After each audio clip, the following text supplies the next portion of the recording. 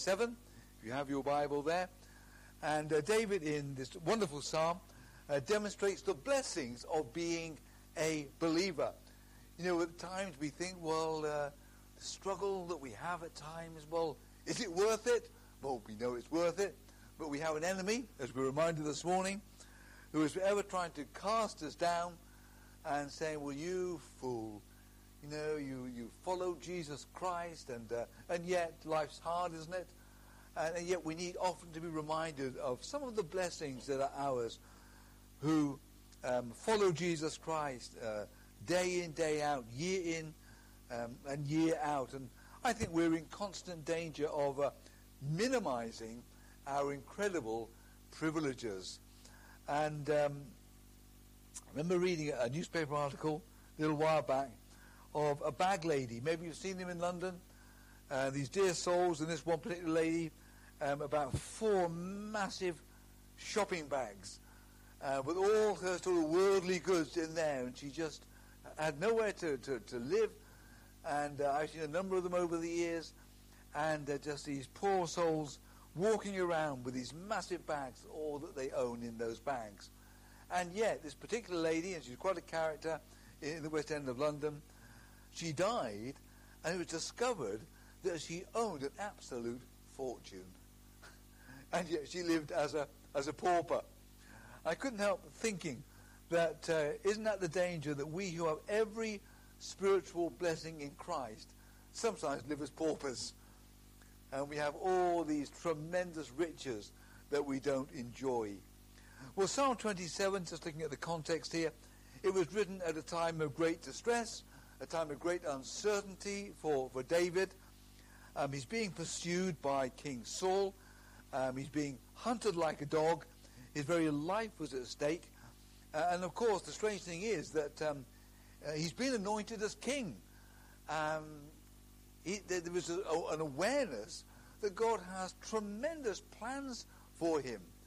And yet there was that mysterious period in his life that he is just on the run and, as I say, being hunted like an animal, ferociously pursued by this psychotic king, Saul. And so the fact he could lose his life, it was a reality. And he felt the sense of death, and fear filled his heart, and he was just running from one place to another with that awareness that his life could be taken at any time. Now, it's always easy for us. We look back on these things, and we know how it ends. But of course he didn't. As we've got to bear in mind, when we see people going through their traumas in the scriptures, we look back and, you know, from the comfort of our armchairs, cup of tea at hand, well, what's the problem? You know, but these are real people with real fears and real terror going through their hearts day and night, and certainly that was David's situation here. And so, although he's going to be king, there was this time of intense distress first. And really, I think even for us, there's a lesson in that. One day we're going to reign with Christ. And yet this is the time of distress down here, isn't it? We're going to reign with Jesus Christ. We are co-heirs with Christ. Nothing will stop that. God has planned it. God has decreed it. We're bound up as his people. The covenant's been sealed by precious blood. God, who began that good work in us, will bring it to completion. And yet this is our time of tribulation, isn't it, down here? And so, although in our mind we plan we're going to live this trouble-free life, we naturally are longing for heaven, aren't we? We naturally want to avoid any kind of distress and heartache and sickness and sorrow, and yet, just like the unbeliever, we go through those times. And first, the battle. Before we get to glory, this is our time of battle and distress. So we can share with David in that aspect, certainly. Now, this psalm, like many of the psalms, beautiful literature, and yet not disconnected. No, these are real emotions, aren't they? When we read the psalms, These are real people with real struggles, and yet with a real hope in God. So David's source of strength, and we're going to be looking at that, his hope is in God. It's so plain as we go through, so we can identify with this. We're children of God. If you're trusting Jesus Christ, this is for you to draw upon. If you're not trusting Jesus Christ, well, it's madness. I mean, when you see the struggles that people have, you think, Lord, how can they manage? I mean, life is tough, isn't it? You know, the world in which we're living is such a troubled world. And we who are Christians, it's tough enough for us. But how do people manage without any hope? And they could die at any time. And they just don't know what is ahead of them. There's that uncertainty. And so, you know, we have the peace of God. We who are believers, we have God's peace in our heart. How do people manage? So if you're not a Christian tonight, this is the light to say, Lord, I need this hope. What a fool I am ever to try and make it on my own. So this is God's inspired word. It's not just a nice psalm. It is God's word for us. David's God is our God. And we're going to see it pays to trust God. To have faith in God. We should draw on the comfort of that day by day, moment by moment. So we'll look at some of the blessings that David enjoyed. They provided him with comfort. They should provide us with comfort too. So we'll look at the first one here, and it simply is protection. David enjoyed protection. The opening verses, the Lord is my light and my salvation. Whom shall I fear? The Lord is the strength of my life. Of whom shall I be afraid? When the wicked came against me to eat up my flesh, my enemies and foes, they stumbled and fell. Though an army should encamp against me, my heart shall not fear. Though war should rise against me, in this will I be confident. God was his stronghold, his protector, his guardian. And I said this morning that we're living in enemy territory. That's true, isn't it?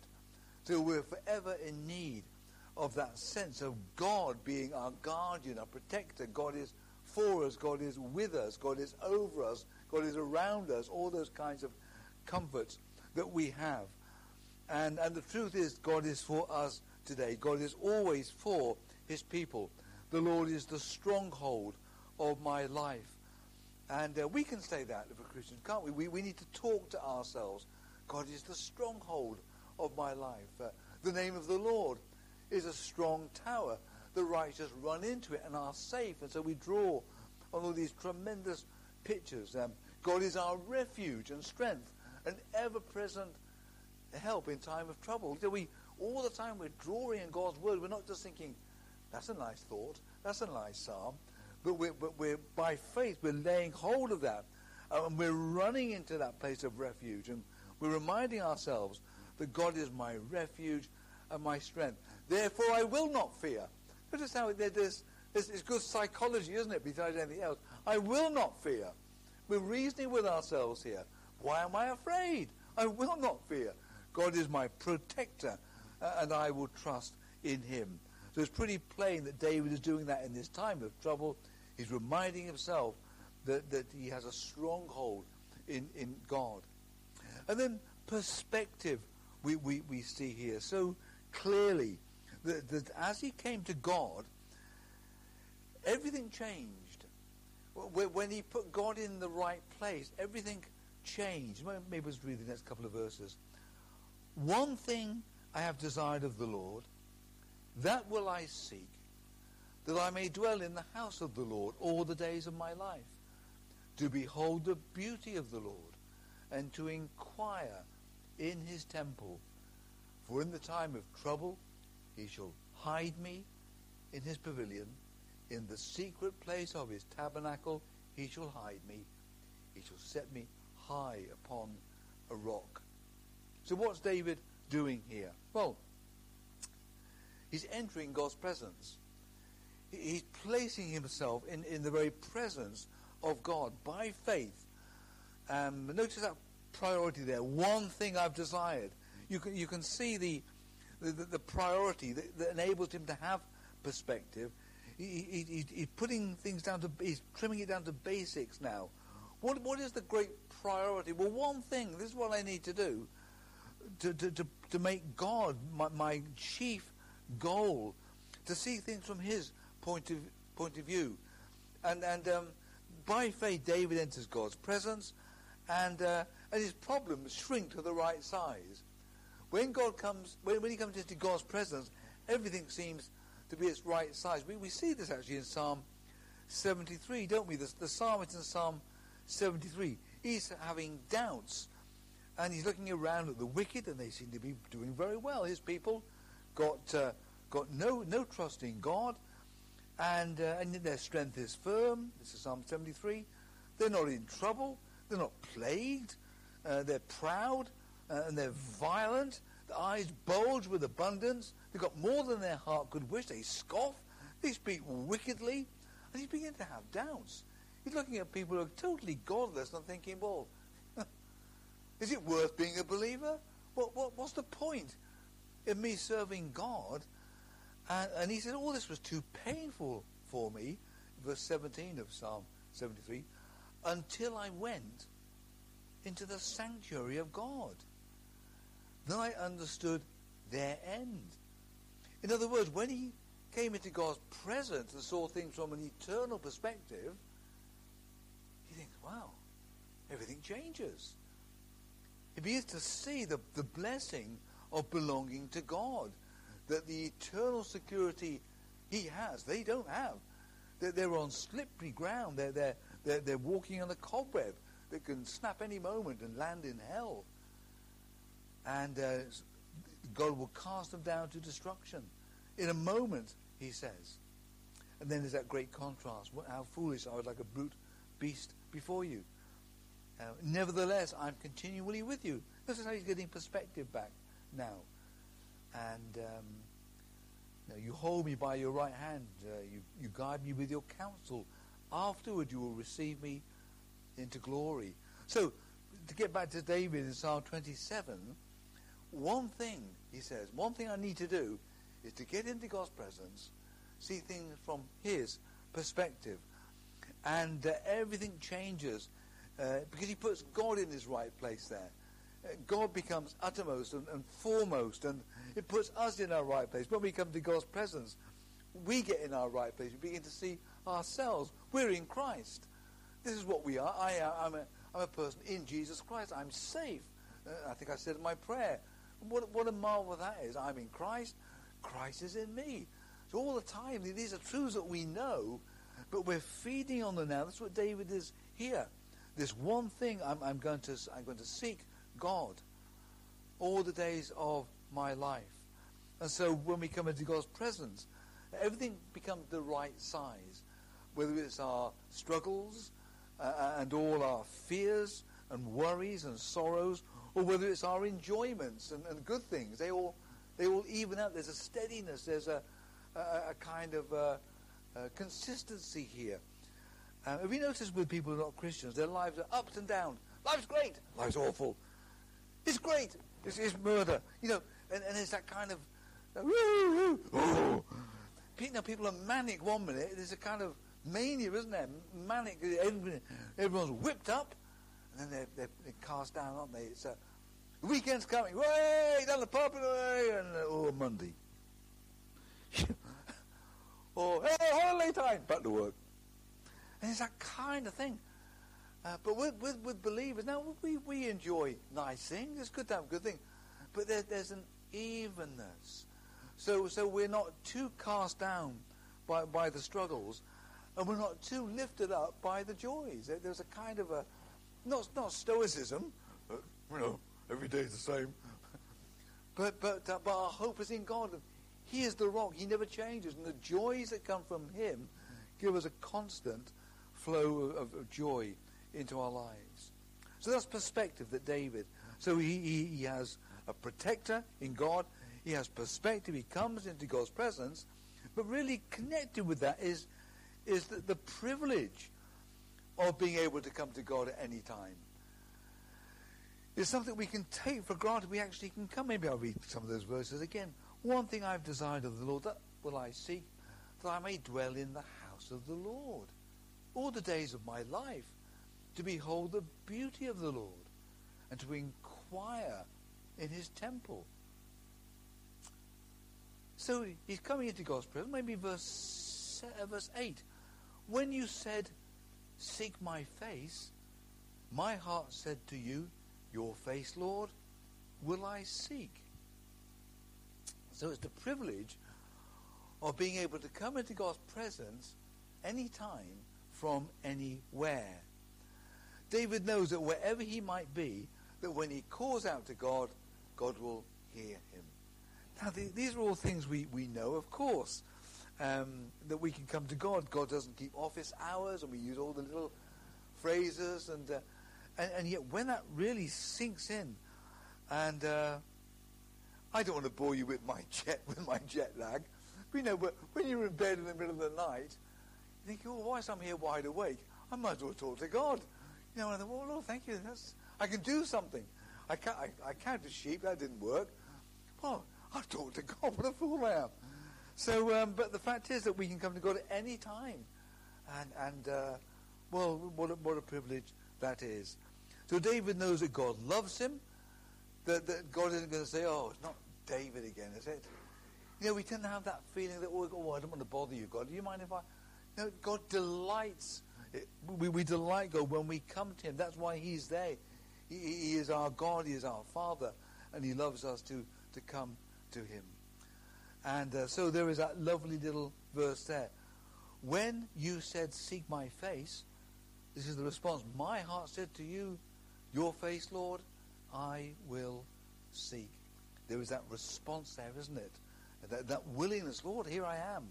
So there is that privilege being able to come to God. Then in verse 10 is the blessing of parentage. When my father and mother forsake me, then the Lord will take care of me. Parents have a special place, don't they? If you're a parent, you have a special place. And when parents die, it leaves an enormous void, doesn't it? And even when they're old, Colin and I were taking part in a funeral this week. And the dear saint who died, Alan Toms, he was 96. And so we all thought that was expected. And yet there was still a tremendous loss. Still a great loss. This parent dies, this father who's been there, and grandfather, he's been there. But he's no longer there. It's tremendous loss. And so there was a void. I remember when Gwen, my wife, when her mum died, Gwen would say, oh, it's Saturday morning, better phone Mum. Oh, she's not there. There was that loss, isn't there? And so, but if parents reject us, and that's the context of the verse here, there's nothing more painful when parents reject a child. There's a TV program, I don't know if it's still on, I think it was a series, about children who've been given away by their birth mother at birth, and great pressure in those days, if there was a single mum especially, to get the child adopted. And so they would trace, the idea was to bring the mother and the child back, and sometimes 30, 40, 50, 60 years had gone by. And they would try and reconcile, bring back the mother who gave the child away and that child. And the first question almost every time from the child might have been 78 years old, but Mum, why did you give me away? That was always the first question, because the mother would be in tears, great pressure, I didn't want to, and all the rest of it. But all through those years, that question had been in the heart. Why did my mother reject me? And that's how they saw it. Or if you saw the tremendous documentary on Mo Farah, the runner, and that's not his real name. He was trafficked into the country, but it was his mother who gave him away. And so they showed going back into Somalia land, I think it was. And first question, but why did you send me away? And so that's the pain of rejection here. And also, in fact, there are. I mean, if you read Open Doors or Barnabas Fund and you pray for believers there, I was reading a case this week of how this person was not just rejected by the family, but beaten up and burned. They threw petrol over this man, set fire to him. Well, I know that he didn't have time to. It's just not natural to reject a child. That's what we're saying here. It isn't natural. But in fact, Jesus said, didn't he, in Matthew 10, that sometimes for the sake of the gospel, is it Matthew 10:34? I'll read out those verses. Don't think I came to bring peace on earth. I didn't come to bring peace, but a sword, said the Lord Jesus. I've come to set a man against his father, a daughter against her mother, a daughter-in-law against her mother-in-law. A man's foes will be those of his own household. So painful when someone is rejected by a parent. Some while ago, I read the life of Bethan Lloyd-Jones, Martin Lloyd-Jones' wife, and fascinating account. And when she was a little girl, it was during the 1904 revival. She was in Wales, and God was moving mightily in South Wales, well, a lot of Wales. But they were a lovely home and godly home. And she was speaking about, she was staying with her Aunt Annie, I think it was. And who should be staying with her Aunt Annie at that time but Evan Roberts. Evan Roberts was the great instrument of the 1904-05 Welsh revival. And he was taking meetings in the area and staying with this Auntie Annie, had a room up there. Anyway, Bethan Lloyd-Jones, only a girl at the time, there's a knock at the door, and she answers the door, and there's this disheveled, very worried-looking young man, late teens. I said, can I come in? He knew that Evan Roberts was staying there. He said, can I have a word with Evan Roberts? And Aunt Annie says, well, I'll go and ask him. But Evan Roberts was up in the room praying. I says, sorry, I'm preparing. I can't come down now. So Aunt Annie goes to the lad and says, I'm sorry, he can't see you. He's preparing. But the young man's distraught and tearful. And so she goes back again and says, well, please, if you can't see this young man, can you give him a word? So he said, well, we'll tell that young man Psalm 27, verse 10. Aunt Annie goes down, opens the big family Bible on the kitchen table, reads out this verse to the young man. When my father and mother forsake me, the Lord will take care of me. The young man burst into tears of relief. What had happened is he'd become a Christian the night before at one of Evan Roberts' meetings, gone home, told his parents, they'd thrown him out. And but Evan Roberts, obviously a word given by God, but that was the verse. His parents had rejected him, but when father and mother forsake us, then the Lord will take us in. The Lord will care for us. And rejection's hard, isn't it? I'm sure we all know something of the pain of rejection. Sometimes for our faith, sometimes not. But to have a friend who will never leave us, who sits closer than a brother. Again, there's that comfort there, isn't there? That though the whole world should forsake us, to know that Jesus will never leave us, never forsake us. Not for a moment. His love is constant. He's not a fair weather friend. In season, out of season. People are fickle. Even those nearest to us who love us are fickle. But the Lord's love towards us is absolutely constant. And we will love the Lord's sword. We will love before the foundation of the world. Incredible, isn't it?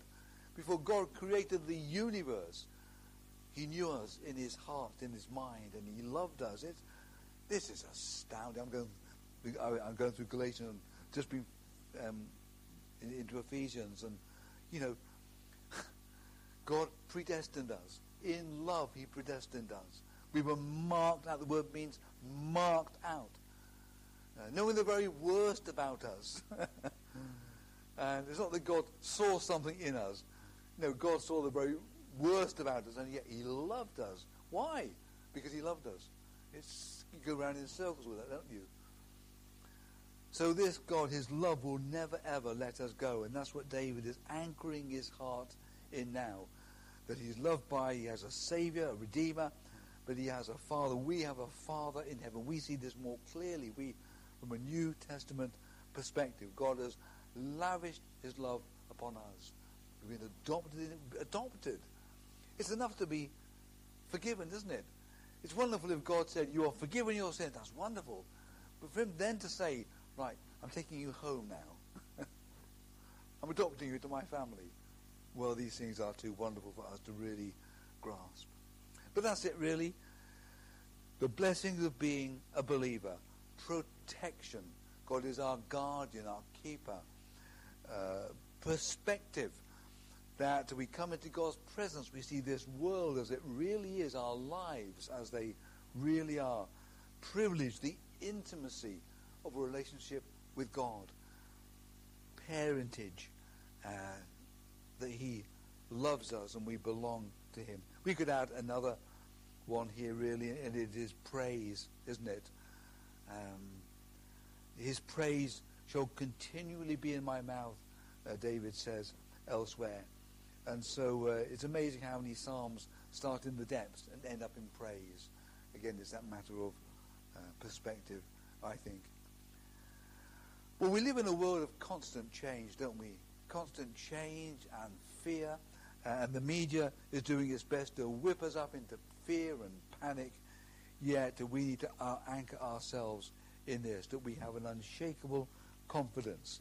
Verse 13, David said, I would have lost heart unless I had believed that I would see the goodness of the Lord in the land of the living. This is the land of the dying, isn't it? We're going to the land of the living.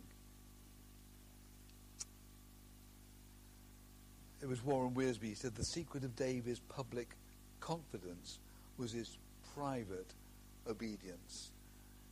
Getting back there, I think, to the joy of obedience.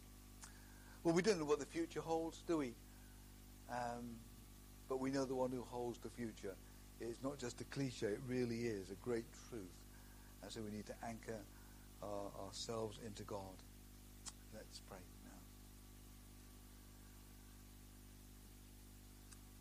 We want to thank you, God, that you never change. You are from everlasting to everlasting. One day, Lord, you will toss aside this massive universe as though it were an old shirt, an old garment, and create a new heavens and a new earth. But we thank you, Lord, that to be in the kingdom of God is to be in a kingdom that will never be shaken. Thank you, Lord, that we will never be shaken. We might feel that we're being shaken. But thank you, Lord, that we are safe and secure. We're not just saved, but we are safe. And you're able to keep those who are yours. So, Father, we pray, enable us to keep a position of faith, to be anchored in your word, and so that our hearts will not fear. Father, hear us as we give you thanks in Jesus' name. Amen.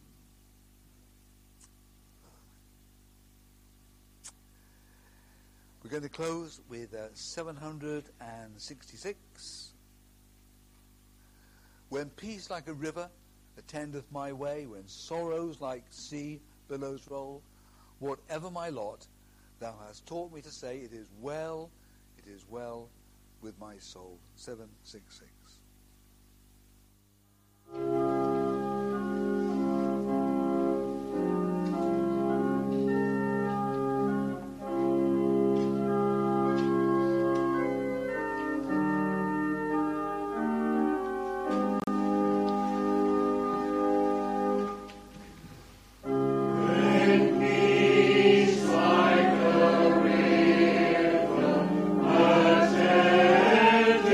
My way.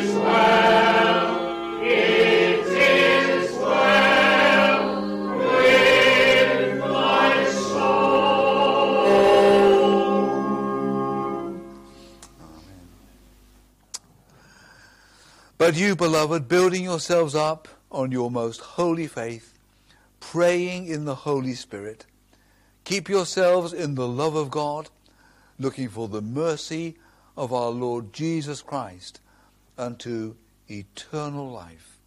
Amen.